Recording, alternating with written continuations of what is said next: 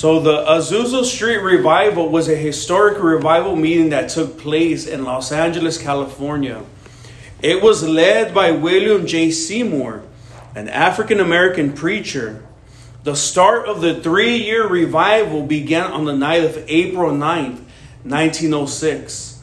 Seymour and 7 men were waiting on God on Bonnie Bear Street, when suddenly, as though hit by a bolt of lightning, and the other 7 men began to speak in tongues and shouting out loud, praising God. The news quickly spread and the city was stirred.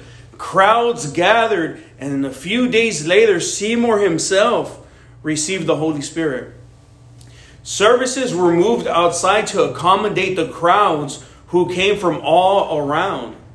People fell down under the power of God as they approached. People were baptized in the Holy Spirit, and the sick were healed, and sinners received salvation. To further accommodate the crowds, an old depleted 2-story frame building at 312 Azusa Street in the industrial section of the city was secured. This building, originally built for an older church, had more recently been used as a storage building. And this humble Azusa Street mission, a continuous 3-year revival occurred and became known around the world. Stanley H. Frodsam in his book, With Signs Following, quotes an eyewitness description of the scene. It says the revival was characterized by spiritual experiences accompanied with testimonies of physical healings, worship service, and speaking in tongues.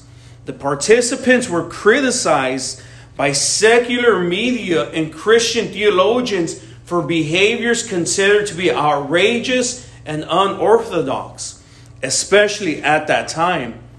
Today, the revival is considered by historians to be the primary catalyst for the spread of Pentecostalism in the 20th century. I want to pray this evening. Lord, we thank you this evening, dear God, for your word. We ask that you would speak to hearts, dear God. Lord, that you would stir a fire upon every soul, dear God. Lord, that we would leave the old, dear God. Lord, and we would take upon the new, dear God, in your holy name, dear God. Lord, that my confidence would be found in you, that you would speak more, dear God, than what I have to say this evening. In Jesus' mighty name, amen. Listen, who we are this evening as a Pentecostal church comes from this very moment in time. This was a powerful, powerful revival that lasted 3 straight years. And we know we are on the tail end of this. Who we are comes from this. From these 7 men that were waiting on God. Listen, it says the participants were criticized by secular media and Christian theologians for behaviors to be outrageous and unorthodox, especially at that time. And you understand, you have to know even now, people here are speaking in tongues. And that's that crazy church down there. They speak in tongues. They pray for people that are sick.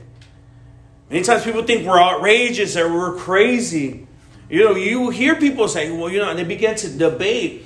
Some people become theologians on why God does not heal and why tongues have ceased. But listen, this is the primary catalyst of what we see now. Jesus says, I'm the same yesterday, today, and forever. If Jesus healed and he stops giving us the power to heal, then that means Jesus is not the same. That Jesus changed. He said, you will do greater things than what I have done. Jesus healed. Listen, this is what we need right now. Right now, where we are at in 2021, we need that spark of revival. We need that spark that's going to set a flame. Miss Sharon was sharing with us earlier. This lady right down the street lit her Bible on fire, and it took a spark to ignite a wildfire upon her house. You know what? All it takes is that one spark to spark a revival. But what is it going to take? What is it going to take to spark that revival? Might be thinking, well, we need people like them. Or we need this, we need that. No, what we need is you. We need you. It's not hundreds of people. That's people's misconception that we need hundreds of people. We need a big church. We see empty church. We think we need all these chairs to be filled for a revival to break out. But that's a misconception. If your mind's set in numbers, then you're going to fail. Because look at what God did with 7 people. God's looking for a few willing. God's not looking for hundreds or thousands, which that would be powerful and that would be awesome, that we would have hundreds of converted Christians. It says, listen to what it was saying, that as people approached, they fell under the power of God. As they approached this meeting that was going on, that they fell under the power of God, that people were baptized in the Holy Spirit, that the sick were healed, that sinners, most above everything else, what we do is to reach sinners, preach the word and reach the world, that sinners receive salvation under a few willing. And I remember when I first went to our conference, we always have the Prescott conference. I had never been to the conference. When we got announced to Pioneer, I would see pictures, you would hear about conference, and as we're approaching the conference, this is the last year that they had the conference, and the huge tent, man, this tent was huge. The old revival tents. And I began to approach, and you could hear a distinctive sound. I'm like, dude, what is that? And you get closer and closer, and you begin to hear hundreds of people, thousands of people speaking in tongues. And all of a sudden, it feels like you walk into this power. You are walking into this power of God. You're like walking into this dimension just of the Holy Spirit. And I just had chills all through my body because I had never heard so many people speak in tongues at once. Praying, laying the hold of God. And they have a huge tent. You walk in there and you see men, women, all walks of life, praising, worshiping God, laying the hold of God, praying. You just feel this fire like, man, this is awesome. But God is looking for those that are desperately desiring Him. God's not looking at accolades. God's not looking where you went to seminary school. God's not looking at your degrees. God is looking at the heart of man. Amen. Come on. He's saying, are you desperately desiring me? Are you desperate? We see people on the verge of divorce. They begin to get desperate and they do all kinds of crazy. They go buy flowers for their wife and they're like, dude, you've never bought me flowers. You've never bought me chocolate. But now they're desperate. They're trying to get things in order. God is looking for those that are desperately desiring Him. Are you desperately desiring God this evening? Are you contending for revival after all of this chaos? What are you contending for this evening? Because we have to be contending for revival. After 2020 has come, ravaged the U.S., the world has shooken people's world upside down, all the chaos. People have been exposed of all kinds of crazy stuff. Political views that people held up so high came and just diminished what these people were promoting themselves. Come to find out this person's this person's that. This guy's a cross-dresser. Never knew until you see them over there walking, dressing like a woman. It's like, what the heck? Listen, but are you contending for revival? We pray for it. We understand it. You could even read the account of the Azusa Street Revival. You read it. There's documentaries about it. Powerful. You could see it. The Jesus People movement. You could see it and say, man, that's awesome. But there's another facet of it. Say, you know what? I'm going to contend for that. I'm going to go out there and I want to spread the word. I want to reach lost souls. I want to reach this next generation. Yesterday, we went outreach and I shared it this morning. A 14-year-old kid, he's a child, all tatted up on his hands. Tatted up, 14 years old, with another 18-year-old kid. Just lost. You just see them off on their own. I'm like, dude, where's your parents at? There's this generation after us that need to hear the gospel. That God's desire is to be known among the earth. God wants to be known among the earth. And people say, well, what about this lost tribe in the middle of the woods? Yeah, I understand that, but what about your neighbors? What about your co-workers? What about the guy that lives a block down from you? When we pioneered, we hit up my whole neighborhood. We knocked on every single door in my neighborhood. We looked at the maps and, okay, this day we're going to do this for an hour. And we continue to go on. And we're out there laboring. And we're still out there laboring. God's desire is to be known among earth. But can He use you? Can you use your life this evening? That the passion in your heart for lost souls will determine if He could use you. You have to have passion in your heart. You have to have passion for lost souls. People are passionate about things. You know, when I used to have an office right there on Tupperwine, every Saturday, I had a little office there. Every Saturday, you see these guys bring out their cars. Man, nice, beautiful. I love these cars, vintage cars. You talk to these guys and it's like, oh man, this is my baby. This is my pride and joy. That is what their heart's filled with these vehicles. And they brag about, I spend $80,000. I spend over $100,000 on these cars. Their hearts are filled with that. That is their passion. But us as believers, your passion has to be lost souls. Amen. It has to go beyond just us. It has to go beyond our egocentric selves.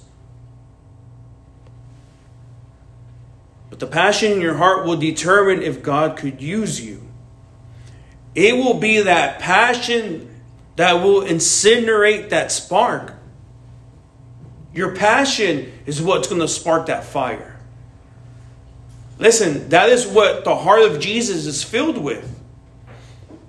Jesus' heart is filled with lost souls. He said that He was moved with compassion, seeing the multitudes. Are you moved with compassion? Someone put on the prayer list, the homeless. When you see homeless people, are you moved with compassion for them? I'm not saying pick them up, take them home and do it. But you have to be willing to have compassion. What is your heart filled with this evening? Acts chapter 4, verse 13 through 14.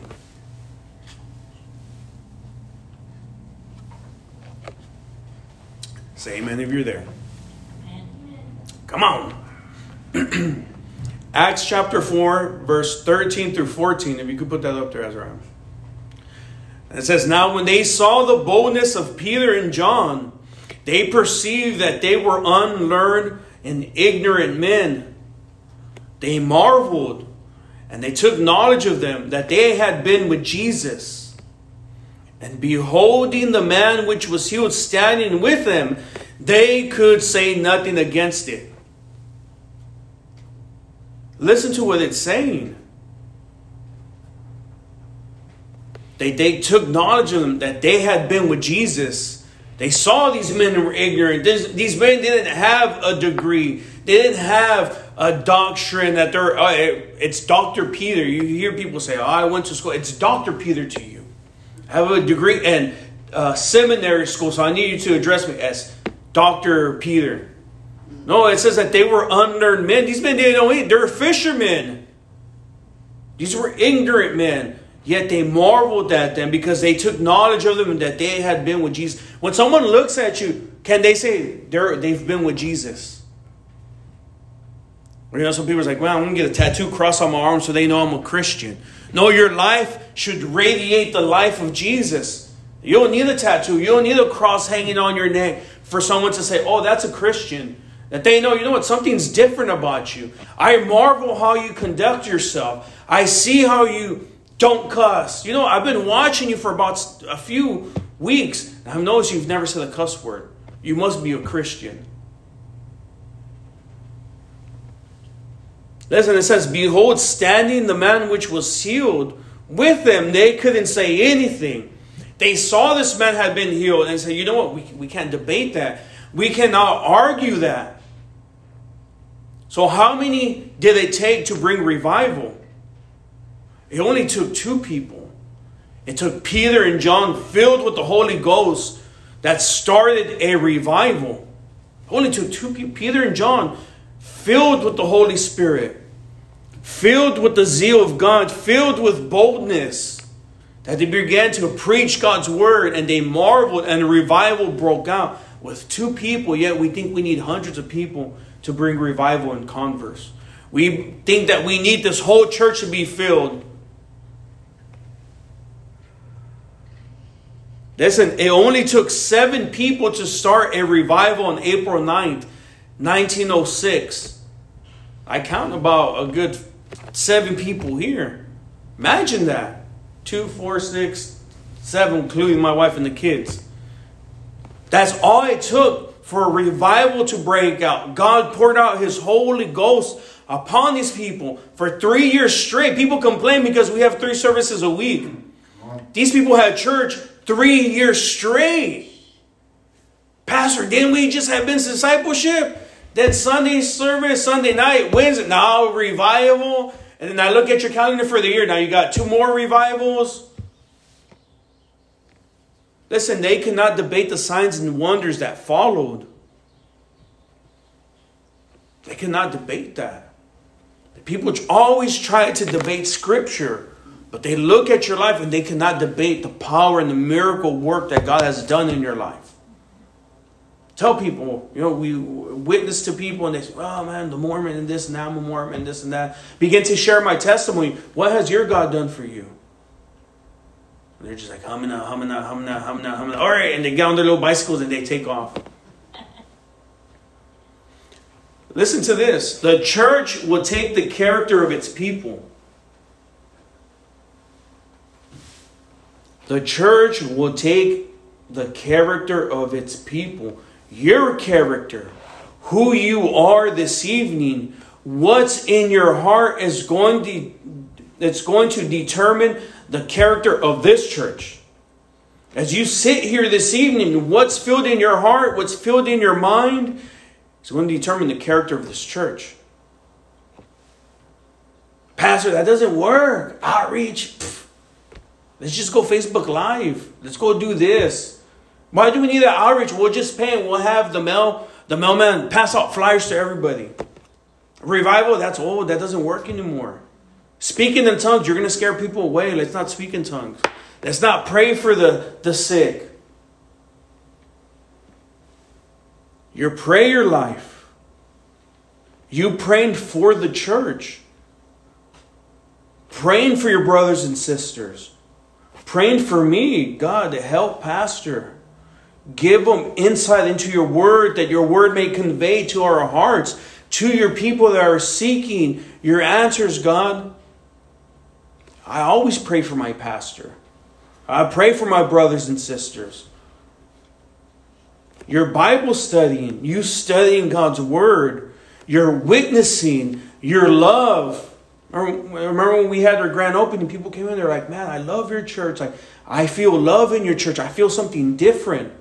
Man, praise God, because the church is taking the character of its people. That this would set the characteristics of the church. And this is what people are going to see and feel when they come in. As a new person comes in.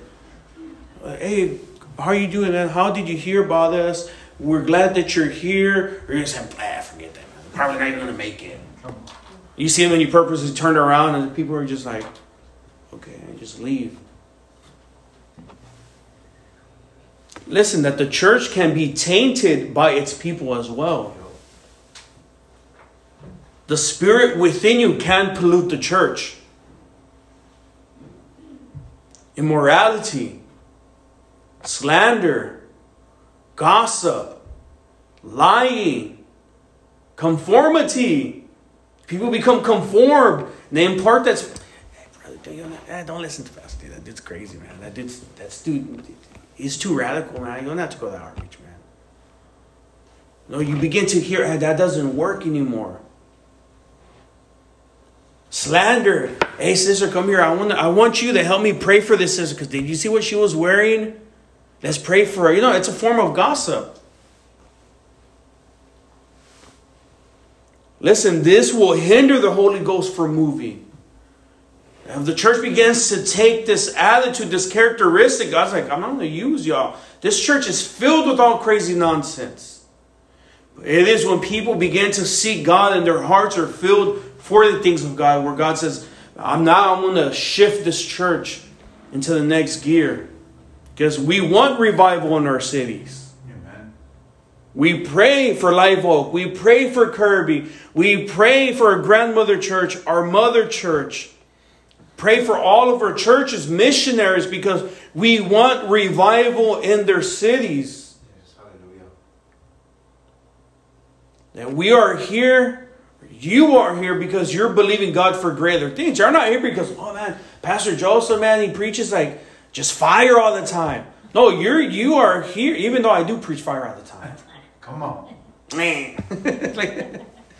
No, but you're here because you're believing God for greater things. You're saying, God, I need you to move upon my life on this need. You're here because you're coming with an expectancy to hear from God. God, that this word would help me shift me in my walk with you. That it would take me to the next level with you, God. That you would advance me in my struggle, in my shortcoming, in my faith. God, I'm tired of falling to this. But help me, God, take me in the next step with my walk with you. You're here because you're believing God for greater things. And there are people out there who haven't stepped into this church that are pleading with God for greater things. We've been on an outreach where we knock on someone's door and they answer the door and say, you know what, my name's Joseph, we're with the Potter's House Christian. And they just break down crying. Are you okay? What's going on? You don't understand. I was just praying 30 minutes ago. God, if you're real, send someone to me. Show me that you're real. And here you are. And we see people break down and cry because we know there's people out there pleading with God. God, if you're real, send me someone. Show me that you're real, God. Prove yourself to me. This is why we go out, outreaching, sharing the gospel. Listen, that there is a fear of death out there. People are scared to die. The reality is that we're all going to die. Everyone here in this room, one point or another, we're going to die. Not unless God will return this evening, or if God would return before then and take his people up, then we will not face death. But if God was to tarry, we're going to face death. There is a fear of death out there. People do not want to die. They're scared to die. I hear it all the time. Tell me, Pastor, I don't want to die. I'm scared of the virus. People that don't come to church. I'm talking about unsafe people. I'm scared. I want to die. Help me. What can I do? I was like, look, first you have to come to terms with death. You're going to die. Whether it be COVID, whether it be cancer, natural death, whatever it may be, you will die. Jesus brought Lazarus back from the dead, and what happened? He died again. There is a fear of death out there, but it is our job to go out there and share the gospel and let people know that there is hope in Jesus. Psalm chapter 80, verse 3.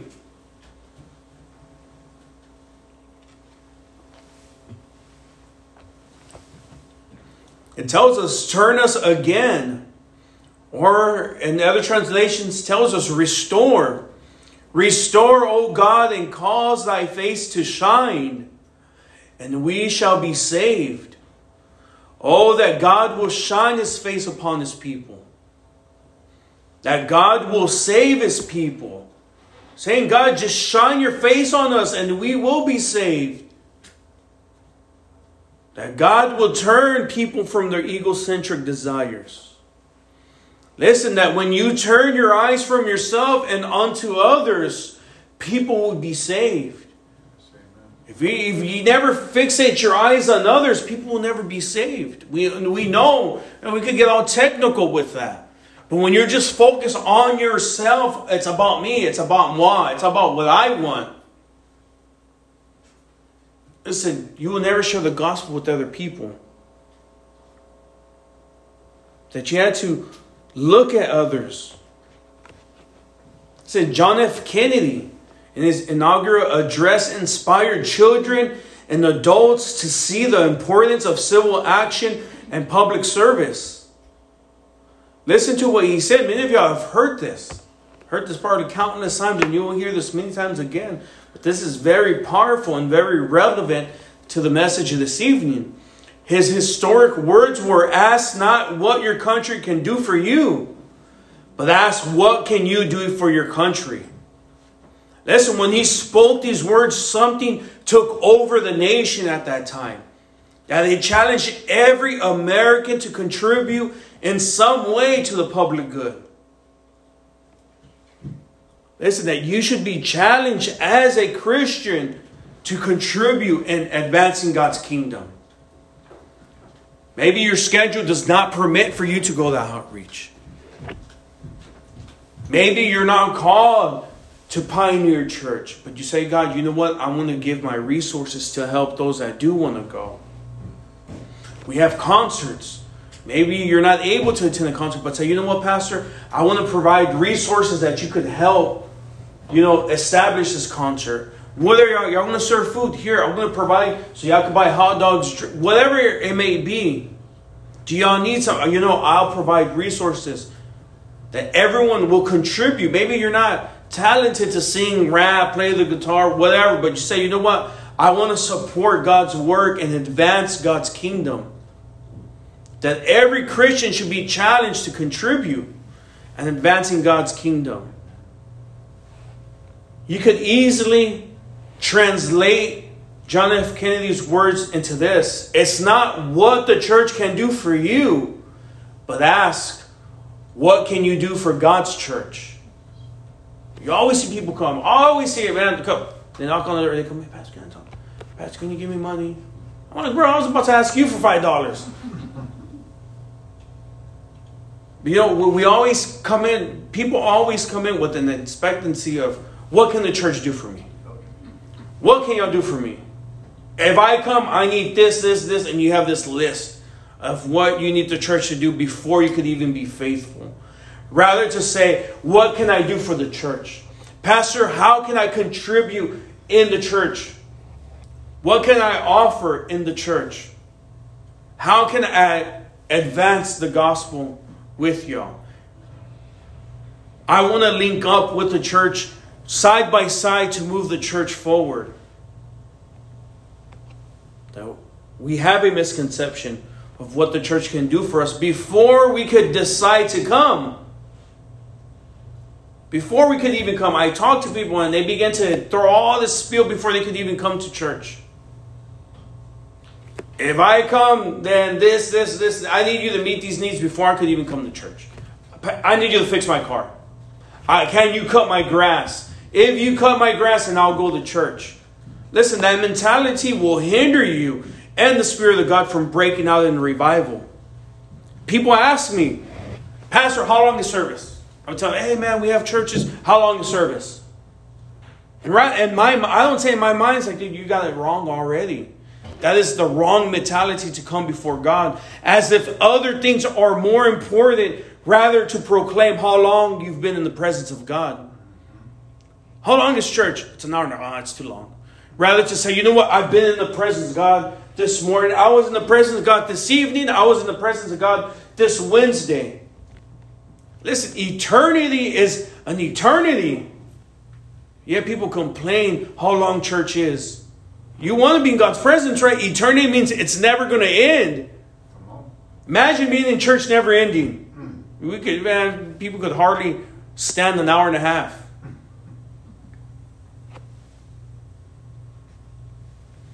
Listen, as a pastor myself, as I'm out there, I just picture me running out this thing. It's like the bees. You see the beehive. You see the bees leaving the nest and they come back. They go out there back and forth. They're just working, laboring. I saw we have a honeybees I was at our house last year, and you would see them go to the trees and back. They're laboring, working back and forth, back and forth. And I was looking at that. I was like, I feel like that's me out there trying to reach lost souls, bringing them into the church, back and forth, back and forth. And I began to find myself trying to convince people to come to church.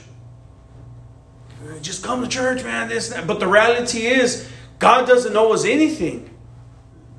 God doesn't owe us anything at all. Listen, He gave you life this morning, regardless with or without infirmities. Well, why am I like this? Man, be glad that God's given you life. But we have to readjust our sight and ask, what can I do for the church? It's going to take your involvement. Sometimes it's getting your hands dirty. Sometimes it's going to take your resources. It's going to take your commitment. It's going to take finances. You ask, hey, Pastor, do I have to tithe out my income tax? The Bible says that tithe over your the first fruits of everything, of every increase. Well, you know, with the Old Testament and the Old Covenant, they get all technical. I'm like, look, man, if you want to get that technical, then do what you want to do. You're going to answer to God. But your desire should be to follow Jesus. So you know what? I'm willing to go all in. I'm ready to forsake all for your kingdom, for your church. If we want revival to break out, this is what it's going to take. Azusa Street took 7 people. We don't need hundreds. We just need a few willing this evening. I like every head bowed, every eye closed in the reverence to God.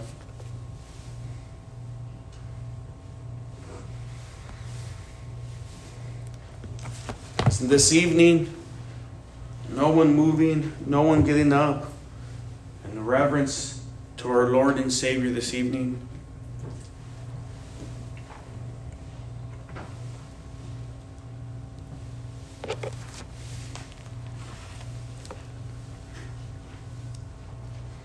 And there are lost souls out there. At the center of what we do, at the center of the ministry of Jesus Christ was to reach lost souls. This is why we do what we do, is that these lost souls would have an encounter with Jesus Christ. That sinners would receive salvation. That we could be a vessel used by God. That God's not looking for perfection, though we should strive for it. God's not looking at your talents, your eloquence of speech. He's not looking at your gifts. He's not looking at how much money you have. He's not looking at your possessions. He's looking at the heart, the desire that's within your heart, the passion, the fire that's within your heart. The Bible says that He goes through that and looking for that person that He could use. My question to you this evening, can He use you? Can He shift something in your life?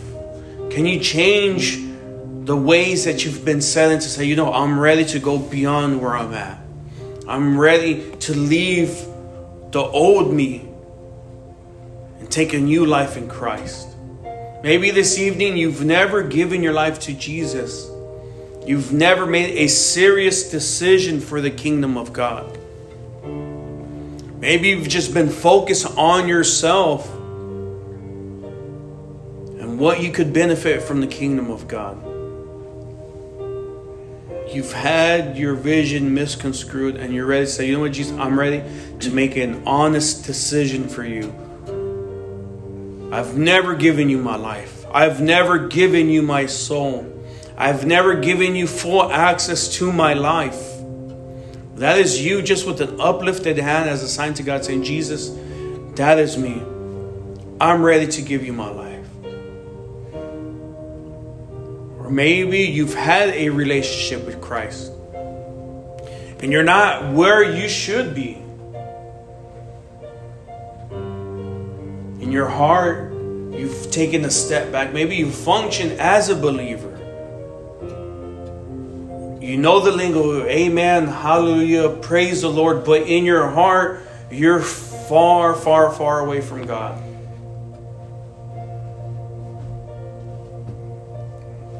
God knows my heart, but the Bible says the heart is deceitful above all things. The heart is wicked, and who can know it? God searches the heart. Maybe that's you. Not trying to embarrass you, but that you would raise your hand and say, I'm ready to make a recommitment to Christ. To reestablish my walk with you, Jesus Christ. Because at the end of the day, it's all about you. It's all about you, Jesus. Once, twice, praise God. What I want to do then is I want to change the order of the service. I want to open these altars for a time of prayer. I encourage you, come to the altar. Come handle business with God. Maybe God dealt with you. Totally something different. God spoke to your heart. I encourage you, come to this altar and handle business with God. For the rest of us, we're going to stand to our feet as we sing.